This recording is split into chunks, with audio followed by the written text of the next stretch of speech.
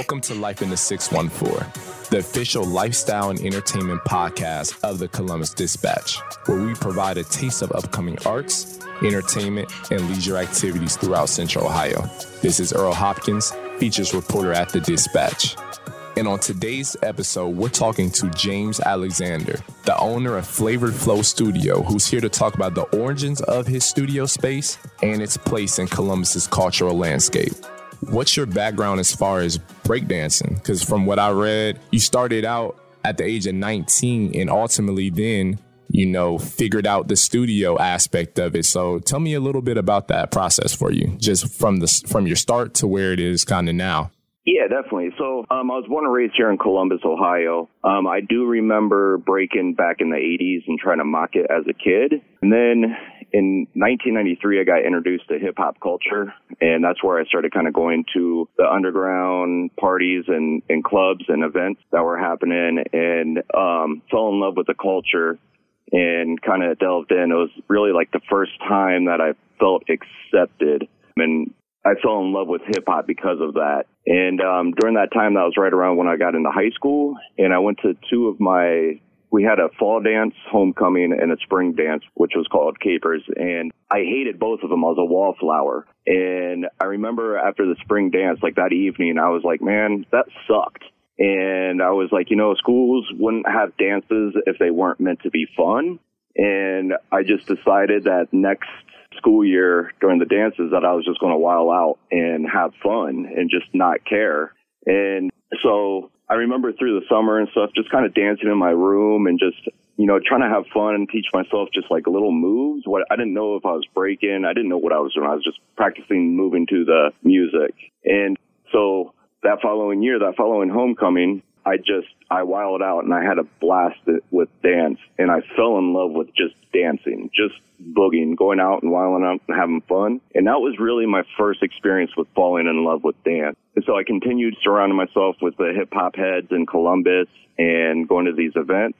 And then I started seeing the B-boys and B-girls, the dancers in Columbus at these clubs and events. And the guy that introduced me to hip hop actually found where there was a breaking class, and it was at Whetstone Recreation Center. This was in 98. So I actually started when I was 18, and I went to my first class, and I fell in love with the dance. I fell in love with the discipline and the structure and the foundation, and I just fell in love with it. I had already had a love and a passion for just dance, and this gave me a goal and a focus, and I put a dance floor in my basement that night, and I surrounded myself with other dancers. And, this is my end game for the dance, is to open up my own studio. So during this time, through high school and stuff, I wanted to be an elementary school teacher, but school wasn't for me. So I was like, well, if I'm going to go to school, let me, take this break. I did a couple things, volunteer programs to try to help me get more involved with helping teaching kids, to start the process of becoming a teacher. And then that's when I fell in love with the dance. And I was like, you know what, this is me. And I decided that I want to do this for my life and career. And that I know that if I want to do this for my life, that I have to put in as much work as I would if I were to go to college. And I was in my basement 8 hours a day. I was going to clubs, picking up performances, and just really focused on it. I started teaching in 2000 at a place called Central Ohio Dance Academy. A woman, Sharon Day, that's like my second mom now, was one that brought me into the studios, brought breakdancing into the studios, and felt okay with bringing it into the studio world. And she just helped push me, got me a lot of other teaching jobs at other studios to further my career. There's a lot of people in my life that helped me, from introducing me to the culture and the dance, to my best friend that took me under his wing, Rashawn Lomax, that put me under his wing and taught me the way, and just a lot of other dancers in Columbus that came before me that just, inspired me and pushed me. Some were haters, and, that pushed me too as well. But I had a lot of studio support with Sharon Day, and she just kept pushing me to doing more with my dance. She continued to pay me even when I didn't have students or classes were low. I would go in, and if no one came, I would stick around for a little bit, and she would still pay me for those classes. And she really stuck it out with me. I started teaching all over Columbus. I was teaching up to 5 studios at once during performances, traveling to compete, just dancing at clubs for fun. The clubs were like my gym, or that was like my practice for performances and for battles, because it was like, I'm just at a club, I'm having fun, but it just pumped my adrenaline up. So I was able to do these moves with adrenaline, and I was just really laser focused with it. I did step away from my, goals for a little bit. My focus got blurred and life got with me, and I started getting off my path for my goal, and I was still teaching and everything, but I got really complacent, and other things took priority, just life in general, or trying to have fun. And at 33, I recognized that I wasn't, and for a little while, I just couldn't get back to track, and I had to ask for help. And I got some mentors, and they brought me back and showed me how to really live life. I matured a lot and got back on track of my goal. And that was to open my studio. And, that was about 35 when I got back on track, and I was able to open up my own studio within a year of me getting back on track with everything. And actually in October, I'll be able to celebrate my 5th year of being open. So it's been a good process of fun and challenging process, but worthwhile. I've learned a lot, so one of the things that when I first started dancing and everything is that this was my plan A, and if I took plan B and I focused on plan B, then I wouldn't have done this. So I just knew that if I put all my work and effort into my plan A, that if I continue to follow my goal and my focus, that I will get to where I need to get and want. And, that's what I did. I got off track, but sometimes we all do. It's just if we are aware of when we are and to come back on track. So, I'm grateful for the people that came back in my life and inspired me and pushed me to get to where I'm at.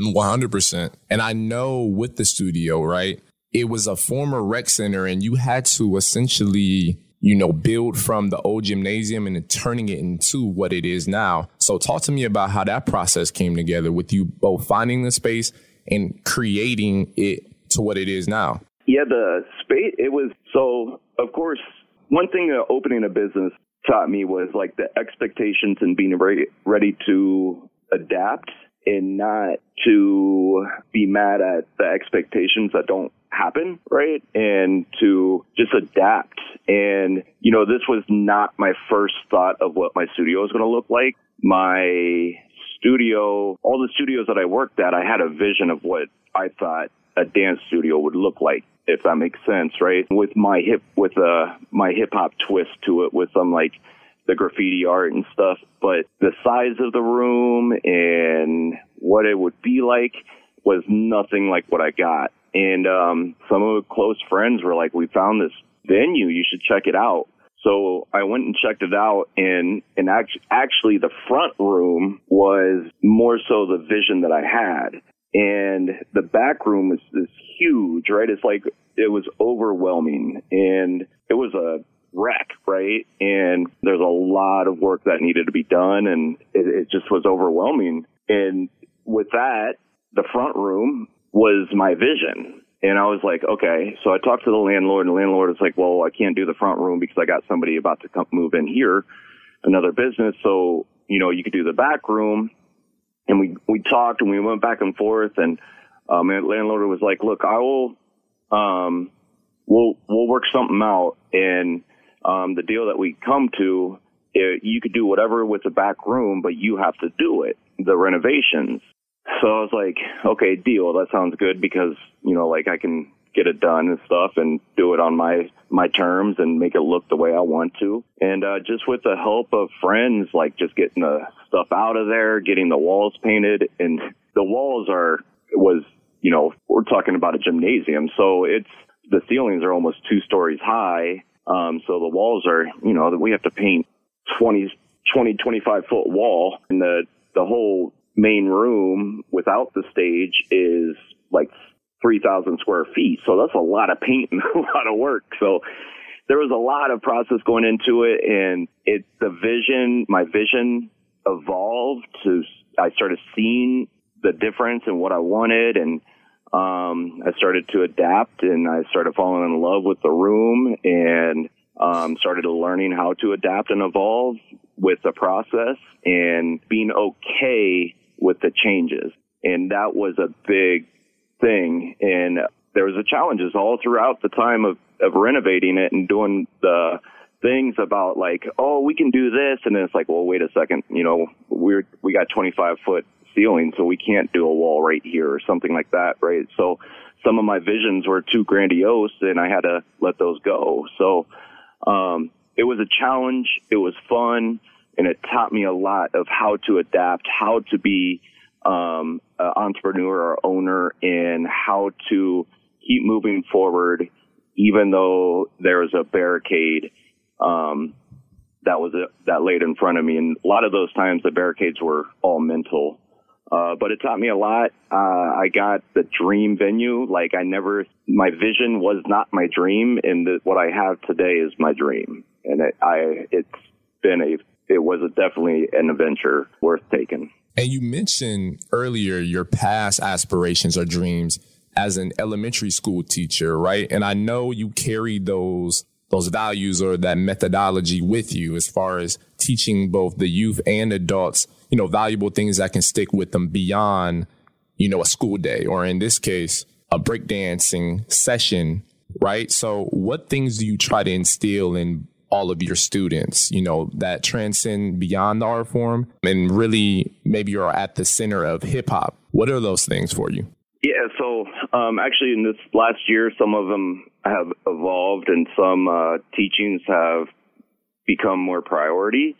But, my main focus is one, especially with kids. With adults, it's a little different. I want them to walk away with something that they've learned and, be able to set goals and achieve what they want to do and stuff. And I think adults come in for different reasons, right?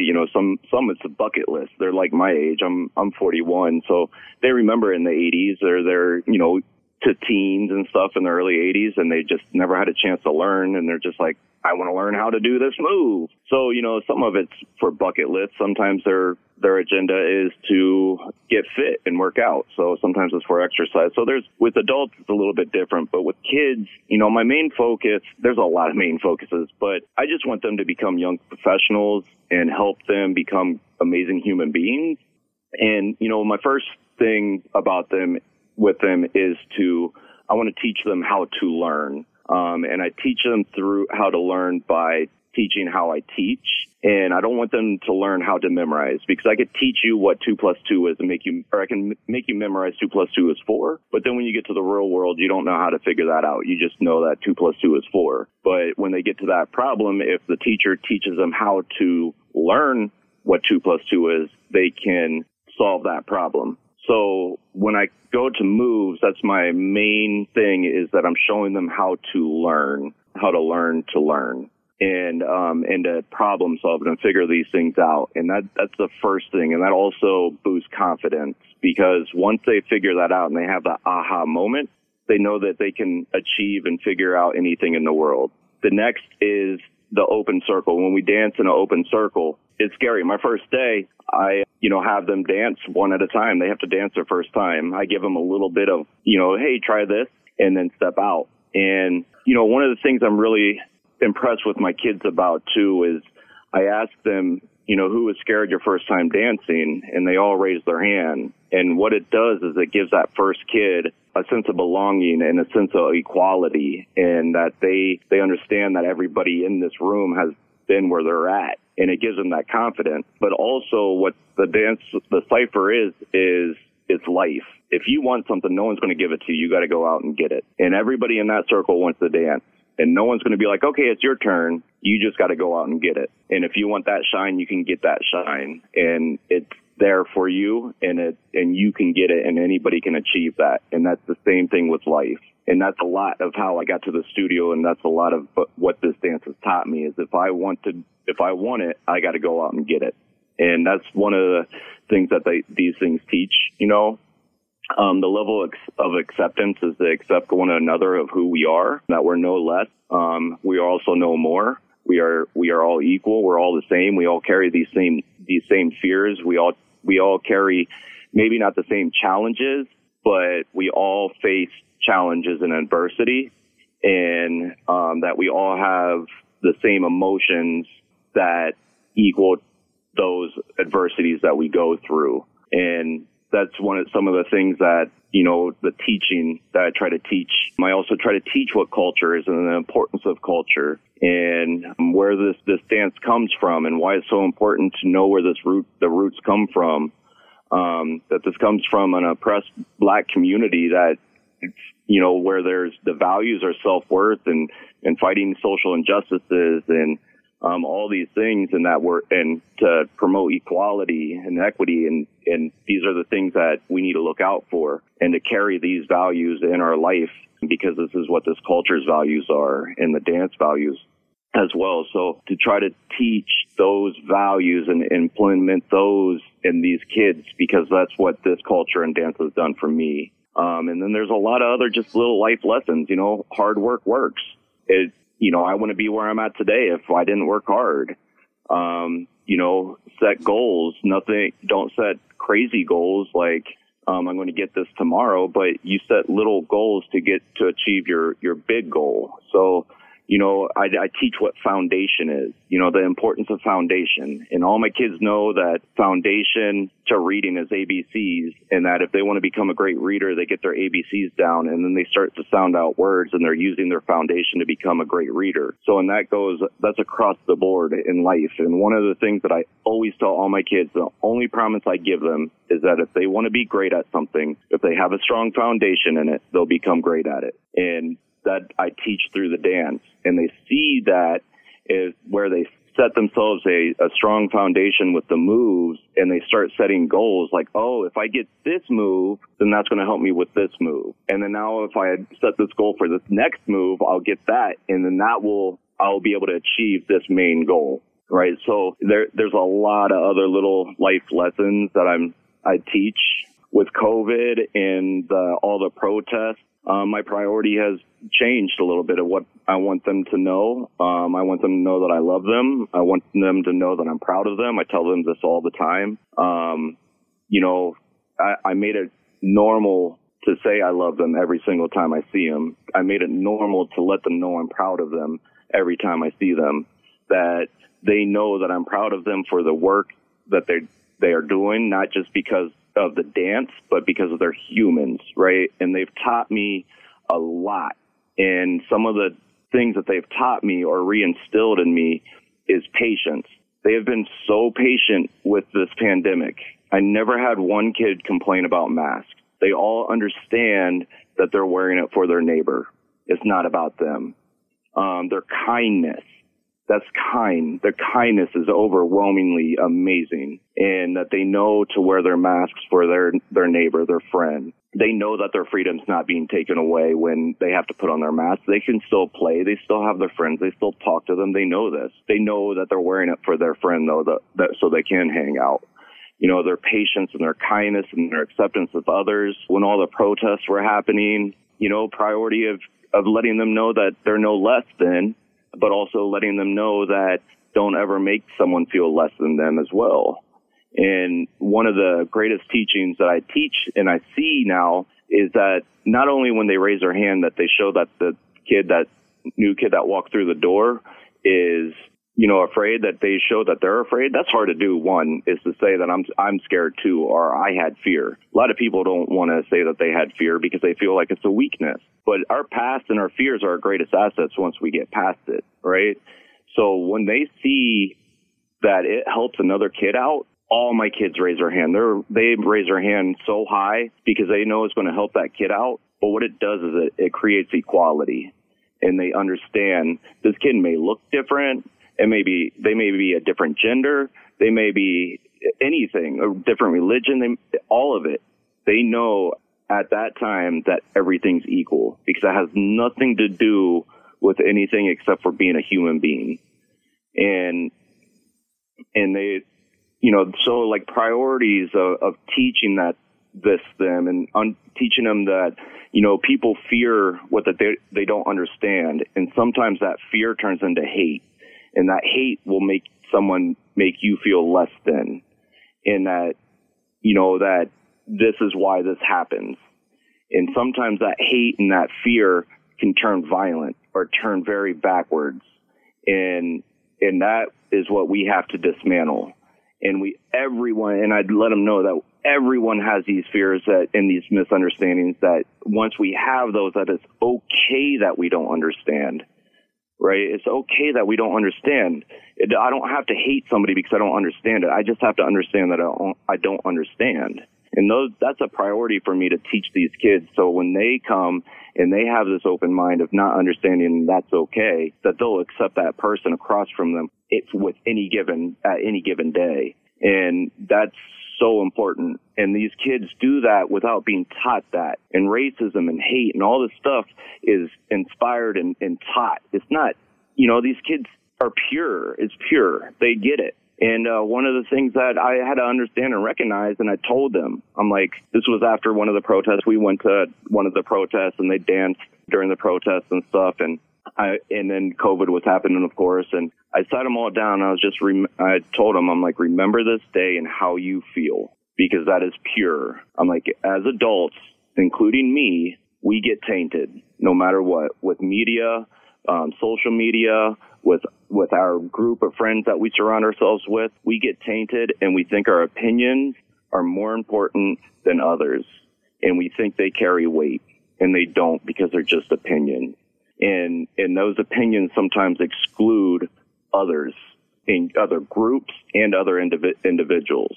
And to teach that feeling that they have at that time, at this age, to remember that and to keep and hold on to that. So when they're my age, that they know what it is, and that kindness and that true kindness and acceptance of others, and that understanding that I don't understand is okay. And if I want to understand, it's okay that I fear it. Let me just go out and research and understand it.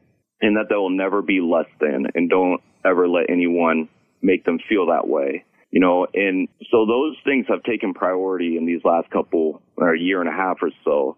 And I still push and teach all my other life lessons. But right now, human being, characteristics, I guess, I don't know if that's the correct words or terminology, is really important to me to teach. And it's just that kindness, acceptance of others, and understanding that it's okay not to understand, and don't let that turn into fear and hate. And, but, you know, those are all the life lessons that this dance and culture has taught me. And, you know, that's what I try to pass down as well. Right. And I know those lessons are that much more paramount with your students that don't necessarily have a sense of structure or stability in their home, right? Where they don't have a figure, either a mother or father, that really, you know, helps them understand what it is that you're teaching, right? So I know it's that much more important to them and that much more valuable, right? And James, I actually wanted to broaden the conversation a little bit, right? And so breakdancing, the art form itself, really came to dominance in the 70s and 80s, from what I understand. Yeah, it started in like late 60s and was like growing in the Bronx through the 70s. And not until 1982 is really when the media picked it up, because it was in the movie Flashdance. And that's when the media picked it up and it went worldwide. So in 82 is right when it really got big and took off. Got you. And so with that, during that era, it doesn't seem like, as far as the mainstream, it's as prevalent or as, you know, has as much notoriety as it did back then. For those that think or say that breakdancing is dead, what do you say to those people? Yeah, so actually, there's a bunch of stuff that comes to that with this. You know, like, it grew up in the exploitation era, right? So it looked like a trend. There's a lot of misconceptions with breaking. And, you know, people think that, oh, well, if you're moving around on the ground, you're breaking. And, you know, that's not true. Breaking is just like any other dance. It has its foundation, its fundamentals, its structure. You know, I can tell if someone's really breaking or if someone's just mocking it, right? And So in the 80s, yeah, it blew up, but it was a trend. It wasn't even looked as an art form, right? It was just a trend, a fad, and it was going to go away. And because of that, too, the media, right when it started going out in about 86 to 88, they just started pushing it down and putting everything negative that was happening with the dance into the media. So people stopped doing it, but not everyone, right? It went down into the basements and in the garages, and it went low, and then it came back in the 90s. Then that started becoming more of an art form and a structure. So, it is really frustrating that when people say that, and then I do talk to them about, like, no, it has a dance, it has a structure. It's just like ballet. It's just like tap. It's like all other dance forms. And it gives and teaches these structures and stuff. And, I've gone through a lot of hate, right? Because they're, like I talk to somebody and they're like, what can you do with breakdancing? And, it's crazy because I'll tell them, I would tell them, like, oh, I teach here, and I taught at Ballet Met for a little bit. And I would say Ballet Met, and they would be like, oh, wow, you must be really good, because it's like the premier studio in Columbus, right? And, I don't have anything wrong with Ballet Met, but, some of my teachings and best students came from other studios, but because of Ballet Met, it was just the status of Ballet Met that got through to them, not the dance, right? And it's been really frustrating. And I was talking to a woman the other day, and I was like, oh, I own a breakdancing studio, right? Told her I own a business, and she was like, oh, well, what can you do with breakdancing? Like, I just told you I own my own business, right? There's a lot of backwards thinking here, not just with dance, but just in general about a lot of stuff. And some of the backwards thinking with breakdancing is because it comes from a black culture, and because it was the media has made it sound like nothing good or positive can come from a black culture or art form. And, the woman that I'm speaking to may not be necessarily like direct racist, but has racist ideals. And that's one of them that has come through the media, right? Because the media exploits these things and then puts all the negative stuff out, and people totally miss out on these things. So, like, having to, like, talk to them, and I'm like, would you ever say that about ballet? If I ever said I own a ballet studio, they would be like giving me high fives and hugs, right? Or if I even Irish step dance, I own an Irish step dance studio, they'd be giving me high fives and hugs and be like, that's awesome. What are you doing? Like, where can I come see you? But when I say I own a breakdancing studio, there's a negative reaction to it. And I've gone through a lot of that. But, my thing is, as long as the way I try to go against that is, as long as I know if I carry myself properly and I speak properly, then I can get through to people, right? If I stay well spoken and I carry myself with confidence, I'll be okay, and I can change their mind. And sometimes it's using correct terminology to get them through the mind, right? I'll say breaking or b-boying or b-girling, and they'll be like, what's that? And I'll be like, oh, well, it's actually the real name for breakdancing. And then they get more intrigued because there's actually terminology that comes with this culture and that comes with this dance. And then I can start telling them about moves, and I can start telling them about stuff.